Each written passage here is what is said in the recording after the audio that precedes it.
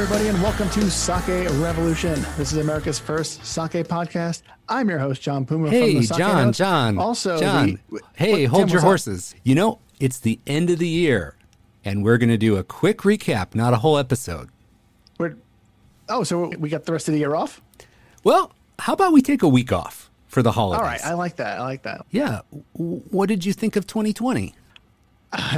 What did I think of 2020? It was crap. It could have been better. However, I think that Sake Revolution had a really good 2020. Yeah, we sure did. I counted them up, and we profiled 73 individual sakes. How about that? Tim, we're going to run out of sakes. There's a finite number of brands that get exported. Yeah, and we got 38 episodes in 2020. I think that's pretty good. 38. That's fantastic. And in all of that, I think we topped over 10,000 downloads this year, right? That is awesome. What a way to end the year. I think that's fantastic. Yeah. Do you have any favorite moments of the show this year?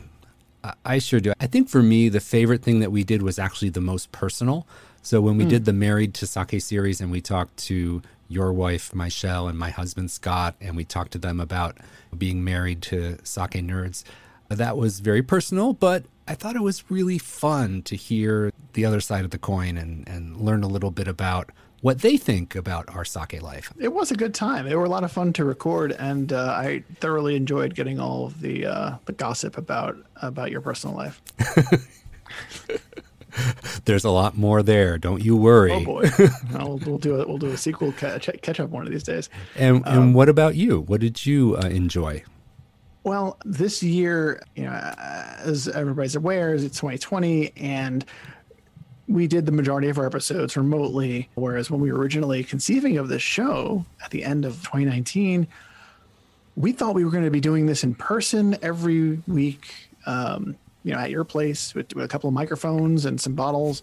And when the pandemic hit, it became a situation that we could not do that. And so we've been doing these remotely the whole time. So when we finally got to sit down at Decibel and do that on location episode in person, had some wonderful sake in a wonderful place. I think it was the best way for us to have broken the streak of remote episodes. And I think it was a lot of fun to record. I had a ton of fun listening to it, and that's a highlight for me.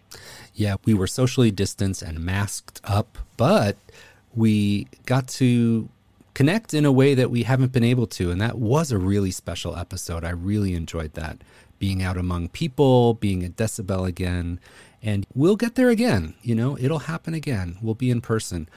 But we got to ride this out a little bit longer. There's light at the end of the tunnel, as they say. Exactly. So what do we have in store for our listeners in 2021? Well, I can guarantee you that we're going to continue with our award-winning North American Sake Brewers interview series. So we have a few more interviews lined up with sake brewers that make sake in North America. So I'm really looking forward to that. Mm-hmm. And my understanding is that we're also looking at expanding on this series in a way. And let's just say interviewing people who make sake in other regions of the world that are known for making sake. We're going global. That sounds like it's going to be a really good time. Yes. Can't wait for that. And of course, we're going to drink a lot more yummy, delicious sake and profile as many new interesting and really engaging styles of sake as we can. That is right, Tim. So we're going to call 2020 a year. Yes. As far as the Sake Revolution calendar goes. It was a year. It was a year. I want to thank everyone for listening. Thank you for being with us all year long and subscribing and letting us be in your ears every week, listening to us talk about our passion and our interest.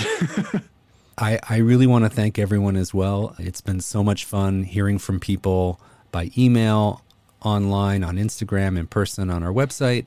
All the feedback we've gotten has been fantastic. And we hope that more and more people are going to be interested in sake, and we can't wait to step into the education corner in 2021. As we put 2020 into the rear view, I want to wish you all a very happy new year. Don't forget to bust out that sparkling sake and kanpai.